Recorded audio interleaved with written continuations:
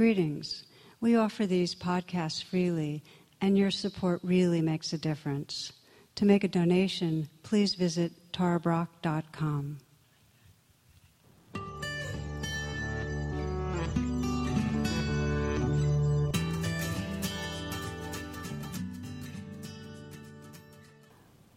Namaste and welcome.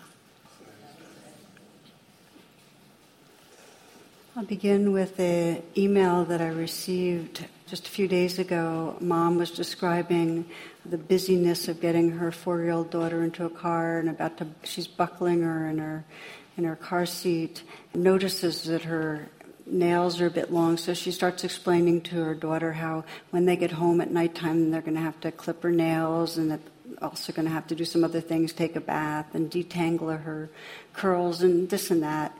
And her daughter says, "Okay, Mom, but let's care about now."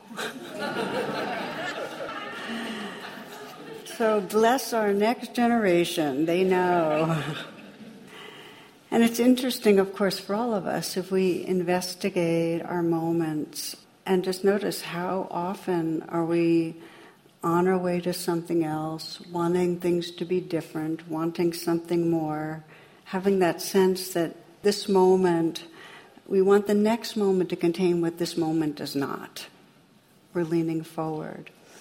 And when this wanting is strong, which it sometimes is, it keeps us from presence and from freedom. And when it's really strong, that's addiction. That's the addiction that really takes over our whole identity.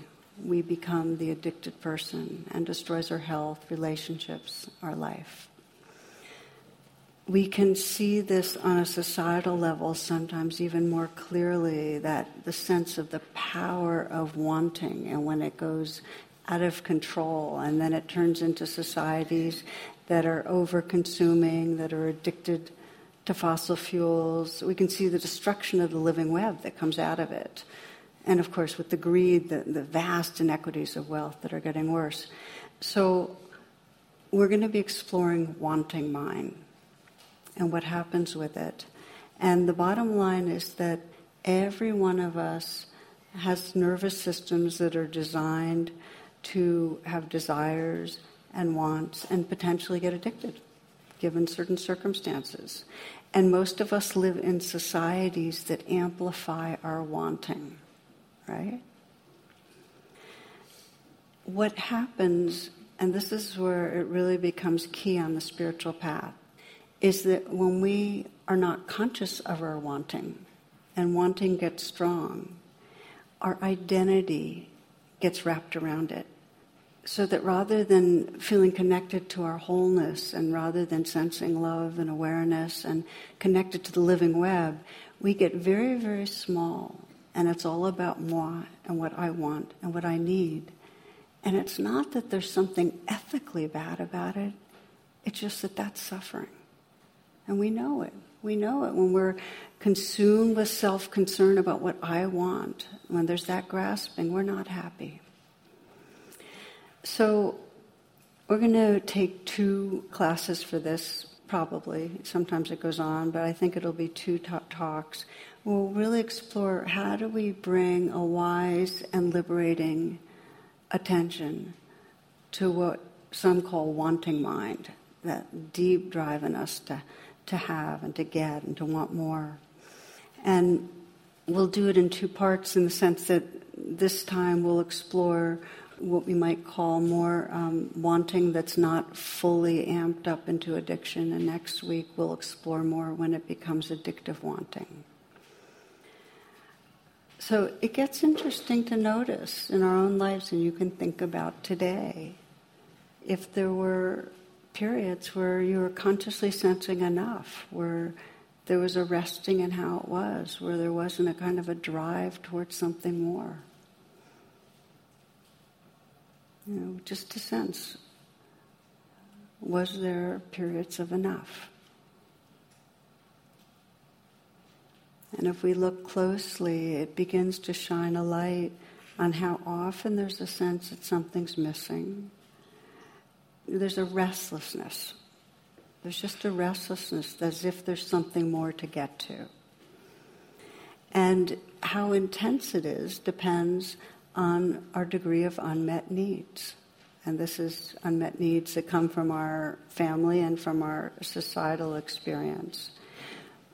But I'd say on a most basic level, to the degree we didn't feel seen and loved in our early life, in other words, where there was some severing of a sense of healthy attachment, that's going to fuel our wanting as we grow up. And then what happens is, if our basic needs aren't met, our wanting fixates itself on substitutes. And most of us have an array of substitutes that we fixated on, and some of us are more onto it than others, but we have them.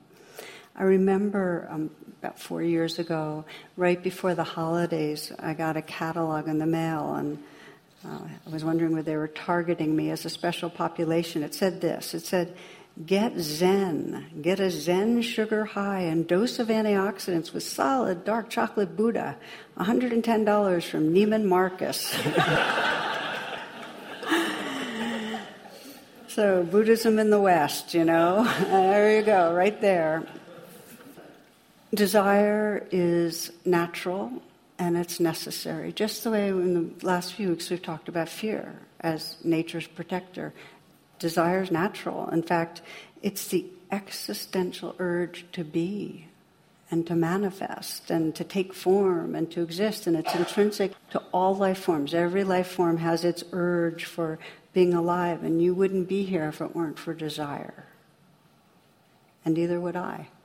It's it. It's what brings us here. It's what keeps us here for a while. So attraction is the glue for atoms, and it's the glue for galaxies. It's what keeps life in its forms.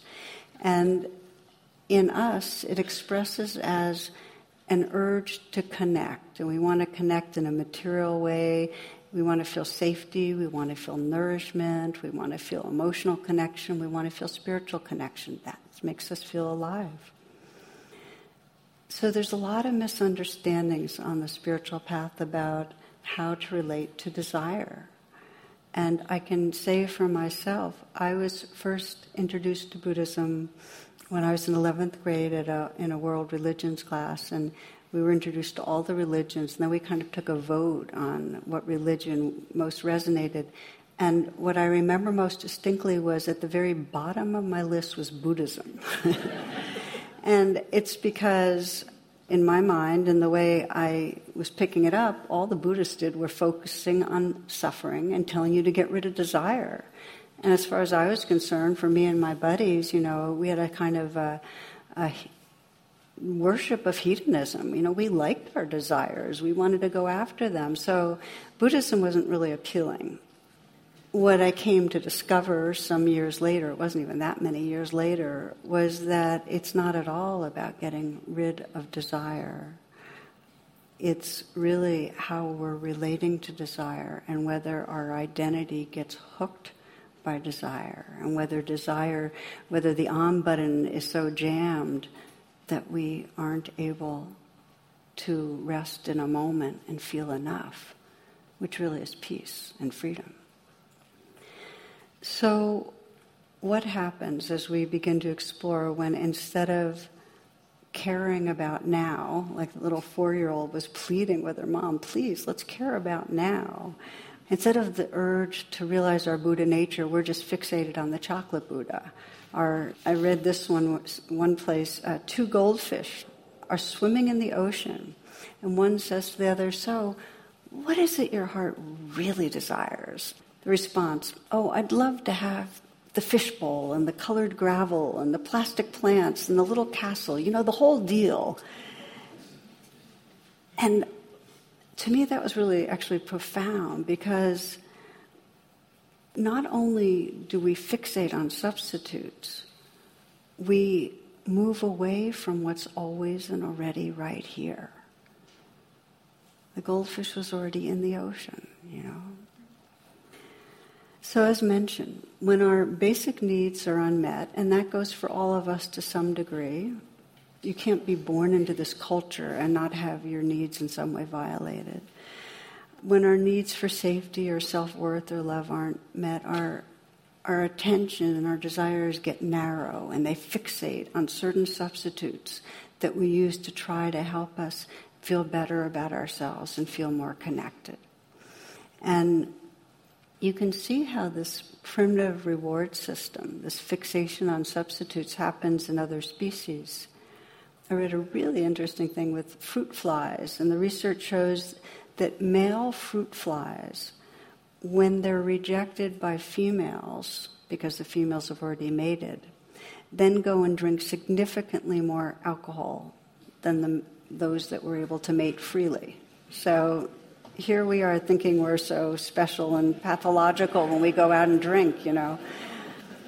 So the sign of desire that's fixating is what sometimes we call if-only mind, which means there's some part of us that thinks, well, if only I have this, then I'll feel good, then I'll have what I want. And we do it to all sorts of things. If only I get that promotion, then it'll be okay. Or if only I lose that weight, or that person gets interested in me, or I get my degree, or whatever it is. We have our if only, our idea of what's going to give us happiness.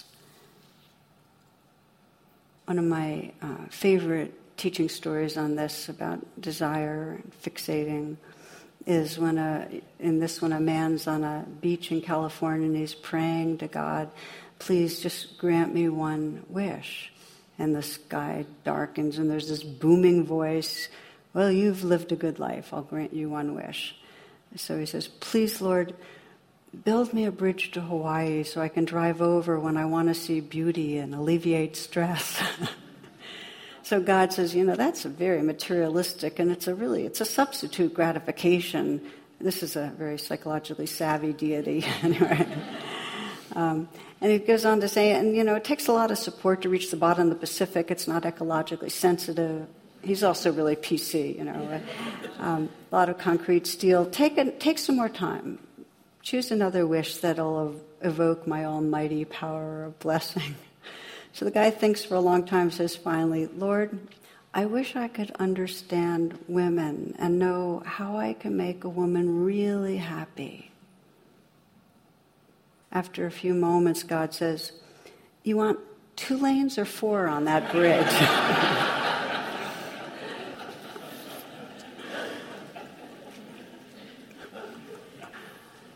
So here's where the delusion is that we think we know what will bring happiness.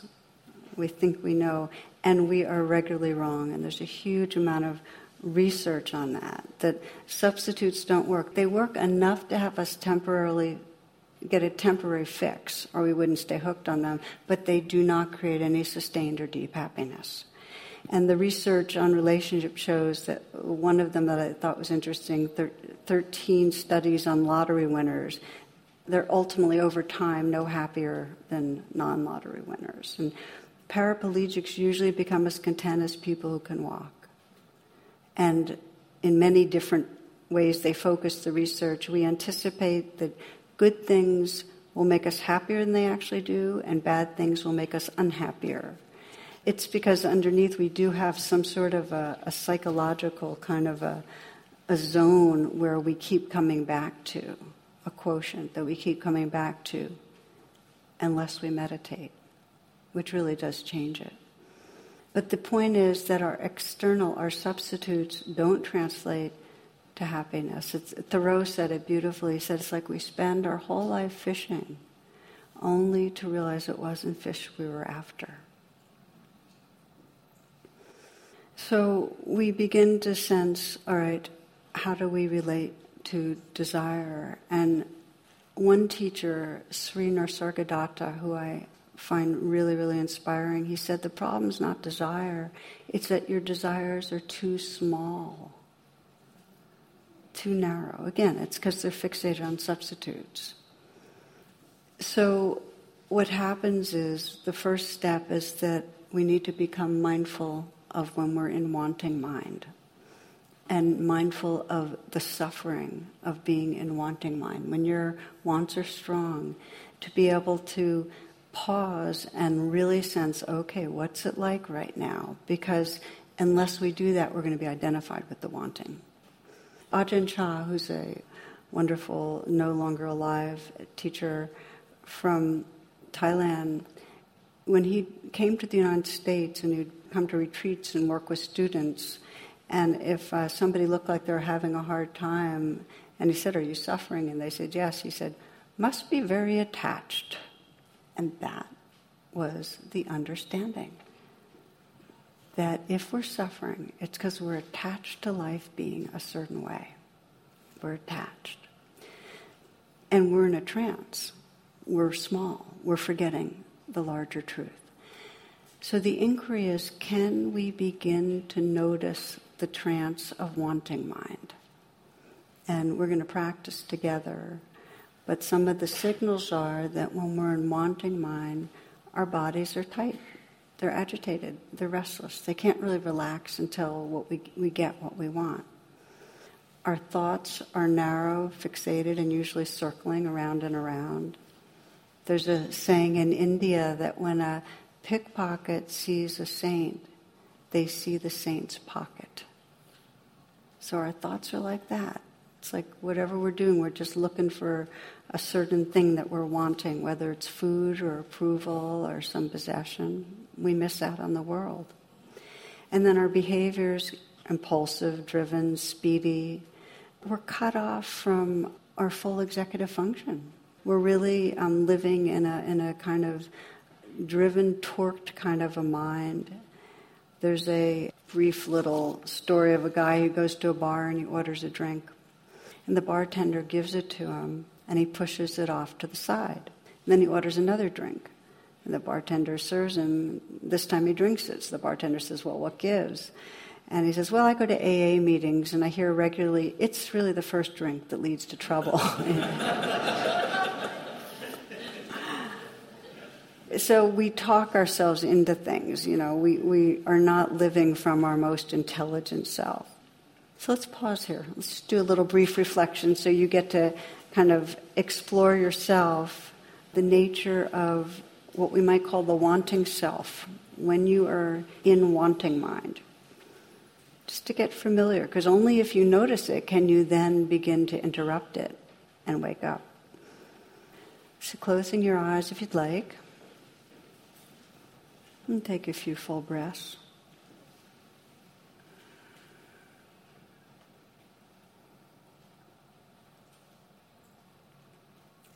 I invite you to scan and sense where in your life there's some compelling place of wanting,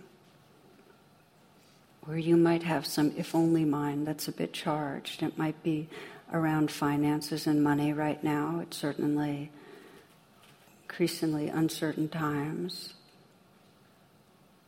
You might be having great wanting around relationship for romance. Or maybe your wanting is around for somebody that's close to you to be different, to change. Or maybe you're wanting something for your child. Or wanting something at work, or wanting something about your body to change, appearance or your health. Choose something where you sense there's some charge of wanting so you can gain a little more familiarity here.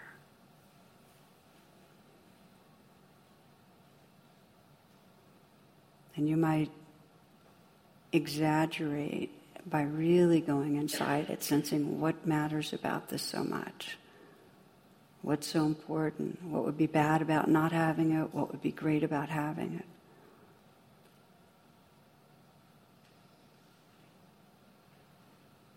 And what's going on when this most matters to you?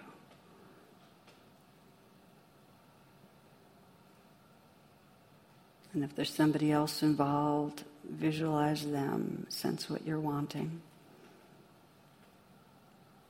And experiment by letting your posture, right now, your posture,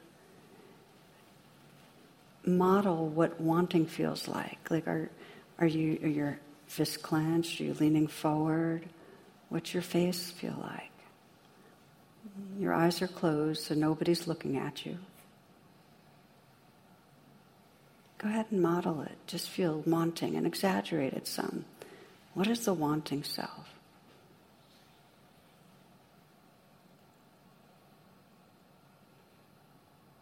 And sense as you're doing this, there's also a witness. There's a witnessing. That which is watching. Okay, so this is wanting mind. This is the wanting self. How are you relating to yourself? When you're wanting, do you like yourself? When you're wanting, what's your heart like in terms of relating to others? Just notice, just witness that. When you're really wanting something, what's your heart like? Do you like yourself? Do you like the way this is? Do you like the way you're relating to others?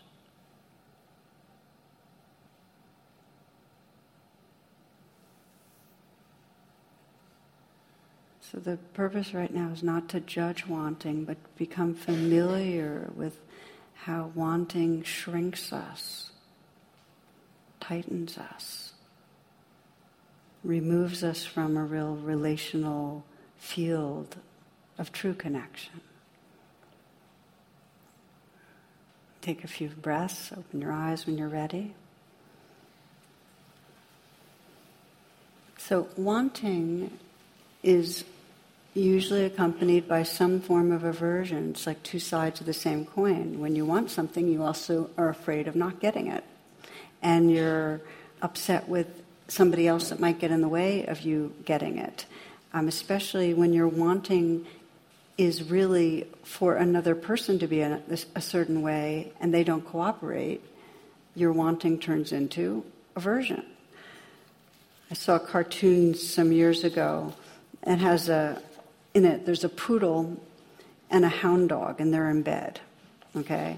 And the poodle has arms crossed, and she's very annoyed, and he's looking incredibly dejected, and she's saying, bad sex, bad sex. And you can see the dejection of the hound dog, and you can see the relationship. And even though that's a silly example, if you consider any relationship, how many people want their partner or their child or their sibling to be different than they are? And what happens when the other doesn't cooperate? Aversion. The biggest aversion, though, that happens with the wanting self is towards itself. How many of you noticed when you were in wanting mind that you just didn't like the self that was wanting? Can I see by hands? I'm just curious. A lot of you.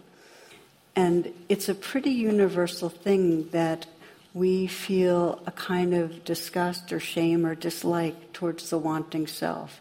The worst word you can put on the wanting self is the N word, which is needy. But it doesn't feel good to be in wanting self. We really don't like it. So we're looking at the suffering of attachment when we get fixated on substitutes. What happens to our body, what happens to our thoughts, our emotions, or just bringing them into the light of awareness. And the beginning of a shift comes. This is really the beginning of rain, where you're recognizing and allowing, wanting mind. And I encourage you to use even that language, not I am wanting, but this is wanting mind. Or as one of my teachers used to say, wanting mind wanting. Fearful mind fearing. So it's not so personal. It's just you're just watching a constellation of thoughts and feelings go through, including the feeling of I don't like this. But if you can recognize wanting mind, you can actually interrupt the chain and not be hooked. So the first step is for you to get, okay, wanting mind is happening. And you can imagine what would happen if you could pause in the midst of it, that there would be more choice. And I bring that up because one story that struck me, there was in St. Louis, the jails were overcrowded and one judge started giving a lot of sentences. This was about 8 years ago, to offenders on probation that included taking a meditation course. So one of them came out of the course and said this. He said, I've discovered that there can be a space between the urge to steal and my actions. This has given me freedom. I can choose not to. This is changing my life. So wanting is an urge, and when you can sense wanting mind, there's a little bit more possibility in the moment after noticing it, not continuing with the thoughts and feelings that lead to grasping. We're going to be exploring tonight. I'm going to have you practice working on a place where you get caught in wanting using RAIN. That means recognize, allow, investigate, and nurture as a way to loosen it. The beginning of RAIN is just what we've talked about, that you recognize, okay, wanting mind, and you allow it. You just give it some space. But now I want to go on to how you can begin to investigate wanting. And the key is, this is the bottom line, this is the key to the whole thing, is that wanting fixates on a substitute. I want this money, I want sex, I want possession, I want food, I want drink, whatever it is. If you want to investigate it, you recognize and allow that's going on, and then you make the U-turn, and you bring back the attention to the actual feeling of wanting. You withdraw the attention from the object and make a U-turn to the inner experience. This is the life-changing move if you want to free yourself from grasping and addiction. Let me give you an example of how it works, because once you have made this U-turn, you can begin to investigate and bring a non-judging presence to wanting mind. The story I'm going to share with you, because it was such a powerful example for me, was a man who came to a retreat some years ago, worked with him. He had just actually been dumped in a relationship, and they had been together for a while, so he was really, really bonded and attached. And he was desperate to get back together. He felt like this was his only chance for love. She was the only one in the world for him. The process that we went through when we did RAIN was really recognizing and allowing, okay, caught in major time grasping, and then investigating it in a way that I sometimes term tracing back desire. Really investigating and finding out what's going on. So I want to give you a sense. I'm going to read some of my notes because I wrote it all down. This particular story, if you want to look for it, is in Radical Compassion. So first, after he recognized and allowed it, he said, well, wait a minute, this feels really hard. I'm so ashamed of wanting her so badly. So that often happens with wanting. So when you recognize and allow, you have to include, I'm allowing wanting, and I'm allowing the shame about wanting. Does that make sense? Okay. After that, I asked him, well, what's the strongest emotion right now that wants attention? I began to investigate. And he said, the wanting. The shame is there, but the wanting. Every cell in me is yearning to have her back. So we started investigating, and I told him to actually bring up a fantasy as if it was on a mental screen. So I said, now notice what happens when you turn away from the screen. What's going on in your body and your heart? So in other words, he's watching a fantasy of getting to be with her. And I said, what's going on with your body and your heart? And where does wanting live inside you? So he's making the U-turn now. And he said, well, it feels like this clawed hand with nails sinking into my heart and yanking at me. It's like every part of me is wanting her. It's my heart's ripping apart. By the way, investigating is mostly somatic, so you have to feel the wanting in your body. So then we continued investigating. And I said, imagine you could go inside that wanting energy. And I'm going to have you do this too. That clawed hand that's yanking at your heart. And so he's completely concentrating and ask, what does that wanting energy want to experience? What are you really wanting to experience? And he said, it wants company. It doesn't want to be alone. Okay, so we're beginning to get into the desire. What he's wanting is company, not to be alone. And so I said, okay, stay inside that yanking feeling. if it had company, what would that be like? So I'm getting him to get in touch with what he's wanting and how it would feel if he got it. He said, well, then it could relax. It could let go. It would be part of something. Okay, so what he's wanting, the desire is he wants company, and if he had it, he could relax, let go, be part of something. And then I said, and what would that be like? What would that give you? How would you feel then to be part of something? And he said, it's like, and he put both hands on his chest, it's like my heart is this open space then. It's totally alive. It's filled with warmth and light. And I said, can you feel that right now? And he nodded. He said, yeah. So this is what the energy, the wanting place really wants. It wants to feel that warmth and that light in your heart. And so he was very still and he said, right now there's no wanting. There's just this space and this light. And so investigating had opened him to nurture, and that's when he just rested in and totally allowed himself to be in that space of tenderness. And then we did what's called after the rain, where I got him to get really familiar with who he was, that presence, when there's no longer a sense of a self that's trying to get something. So then, that was the end of the rain practice, and he said, as he was leaving, I know I'm going to leave this room. Oh, he said, first of all, he said to me, this is love, and it's already here. Like, I know it's already inside me, and I'm going to leave this room and totally forget and want it with her, which is really, really honest and really, really true. Because we might get that, the substitute's not it, the love is here, I can feel it and really feel it. And then it just takes no time at all before the mind starts going voop, and we're back on it again, right? So I'm sharing that part of things because it's so deeply grooved, these pathways of wanting. And he had touched a way of getting completely connected with where the source of what he wanted was. But it took many, many rounds of practice. The truth is that it's really important not to judge the desires. Like I told him, if you judge the fact that you're wanting her, that's only going to dig it in deeper. So to be very forgiving towards the desire, but keep learning this art of tracing back. And it doesn't mean we don't still want love from the outside. It just means we also know, and that knowing can get deeper and deeper, that what we long for is in here. Okay, let me speak a little more, and then I'm going to invite you to try this out a bit. Most of us have spent a lifetime fixating our desires on external objects.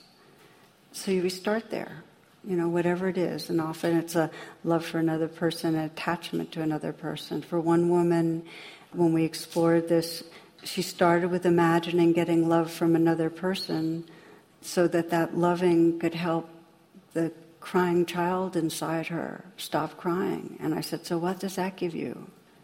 She says, relief. The child's no longer crying. Well, if the child's no longer crying and there's relief, what does that really give you? What's really the gift of that? And she said, then I have freedom to be. Freedom to be. So the longing is really deep. It's like we think it's for that, but it's the longing to be. It's just to be love. Rumi says this, he says, let yourself be silently drawn by the stronger pull of what you truly love. Each of you have desires. Each one of us has desires that get fixated outward. But if we learn to really trace them back, we discover that they're the voice of loving awareness calling us home. That's a pathway for each of us. Again, Sri Nisargadatta, it's not the problem of desire, it's just too narrow. Why not want complete freedom, the freedom to be, to love? So I want to read you one of my favorite quotes from Sri Nisargadatta. He says, all you need is already within you. Only you must approach yourself with reverence and love. Self-condemnation and self-distrust are grievous errors. Your constant flight from pain and search for pleasure is a sign of love you bear for yourself. All I plead with you is this: make love of yourself perfect. Deny yourself nothing. Give yourself infinity and eternity and discover that you do not need them. You are beyond. This is not about indulging ourselves. This is about withdrawing our fixations on substitutes and really sensing what is it we really long for. What is it we really long for? And discovering in that longing the love and the awareness that is already here. You might just close your eyes for a moment. Take a few moments just to breathe and sense, what would that mean to make love of yourself perfect? To give yourself infinity and eternity, to not narrow your desire, but make it much, much wider. And discover you do not need them. You're beyond.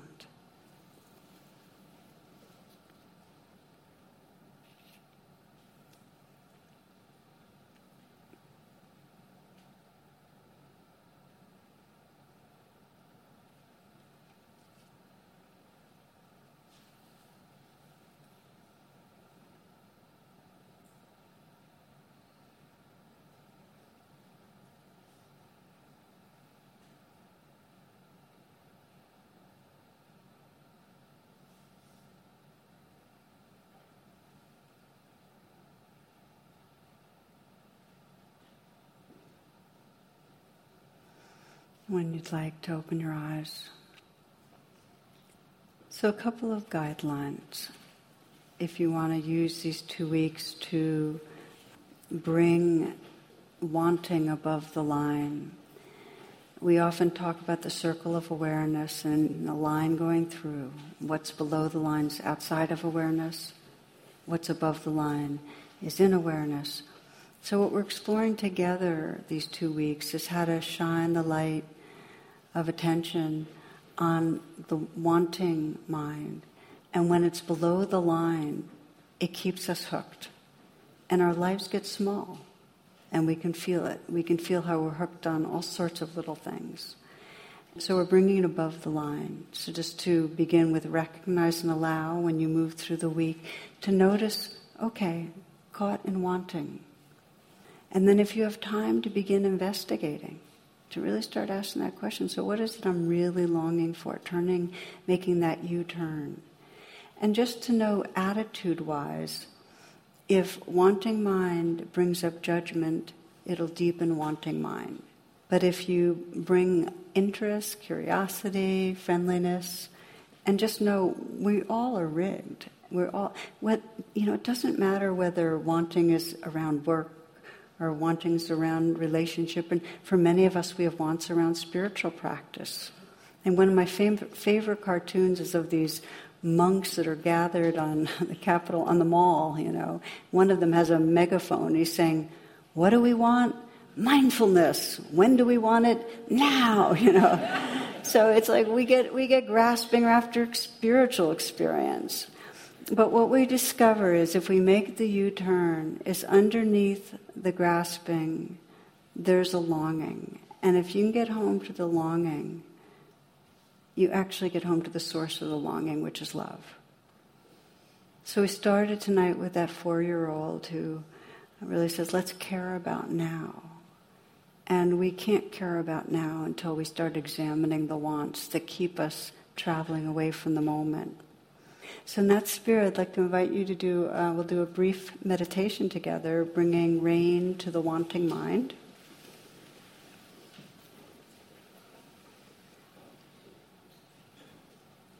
And like any applied meditation, for us to bring mindfulness and compassion of rain to some of the waves inside you, you need to be in your body. So I'd like to invite you to begin this meditation by briefly scanning through your body and sensing if you're here.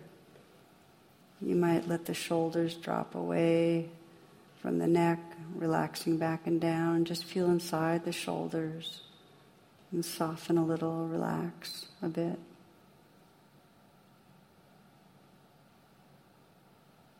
And let your hands soften so that if you feel from the inside out, you can feel the tingling and vibrating there. And let your chest be open. And see if you can soften your belly. Taking a few full breaths deep into the torso. Soft belly.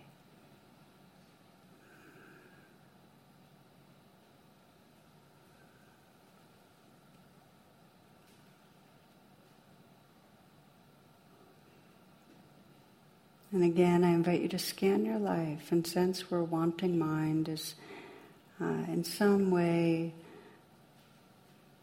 a kind of prison where you know you get caught. It makes you smaller in some way. Some attachment to, could be another's approval, attachment to having a certain relationship that's romantic, attachment to somebody changing, attachment to some recognition, work, something to do with health, body. Where do you get caught?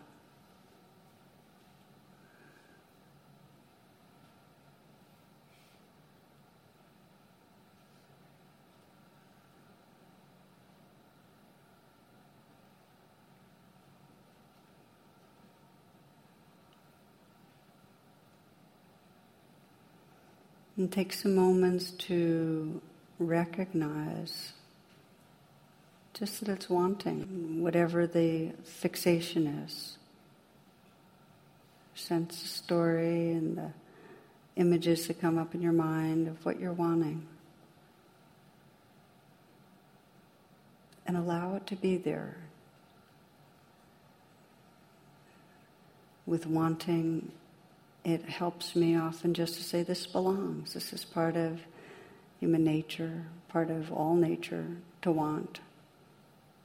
Just an energy. Let it belong.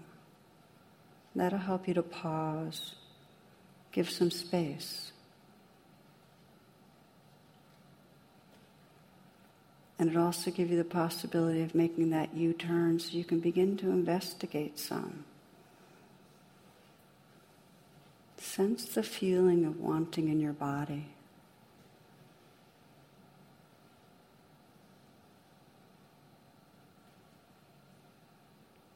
You might sense if you're getting what you want. Imagine if you're getting what you want, what is it you get to feel? And what does it really give you? This is tracing back desire. Whatever you're wanting, what does it give you if you get it? Is it relief? Is it a sense of no longer alone? Is it a sense that then you can feel okay about yourself? Is it a temporary pleasure that makes you feel more alive? What does it give you if you get what you're wanting? And see if you can feel in your body what it gives you. What is that wanting mind really wanting to feel? That's what you're trying to find out.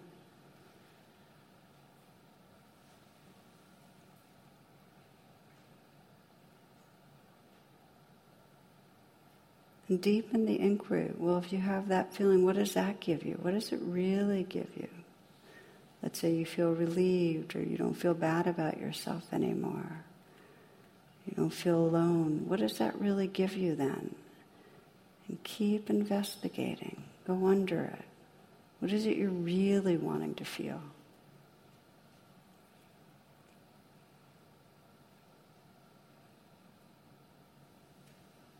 And keep asking that question. What does that give me? And what's the deepest gift of getting what I want? What's truly this longing for?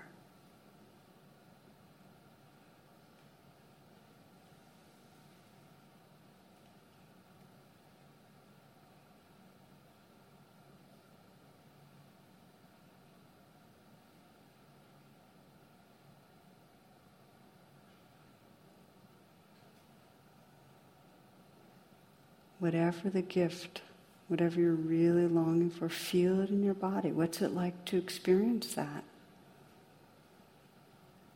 And isn't it true that what you're longing for is already here?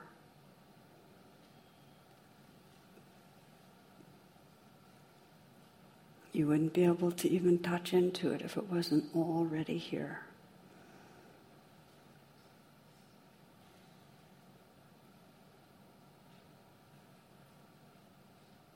Perhaps you discover as you trace back there's a longing for belonging, and the feeling of belonging is warmth and openness and tenderness.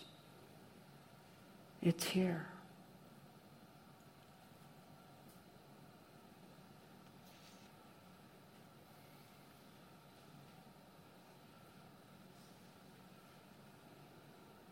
Rilke writes, "You see, I want a lot. Perhaps I want everything. The darkness that comes with every infinite fall and the shivering blaze of every step up.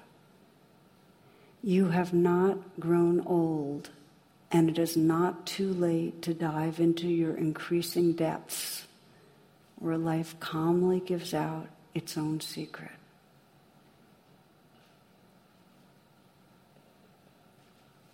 For these last few moments, even in a completely fresh way, you might ask your heart, what is it I really long for?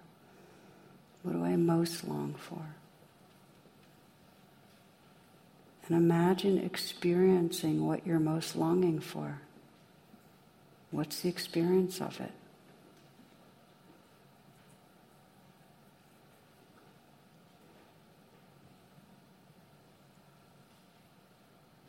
Let go into what you imagine. Just be that experience.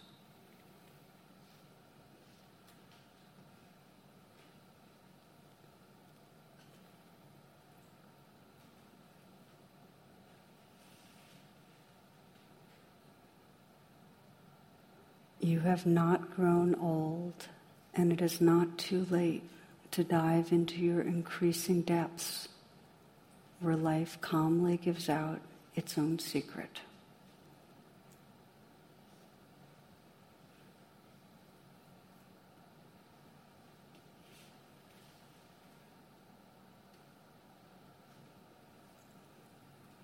Namaste, and thank you for your attention.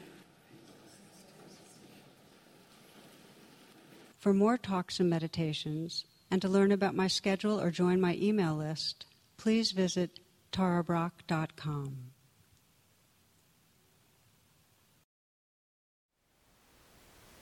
Thank you for listening. To learn how you can support the teachers and Dharma Seed, please visit dharmaseed.org/donate.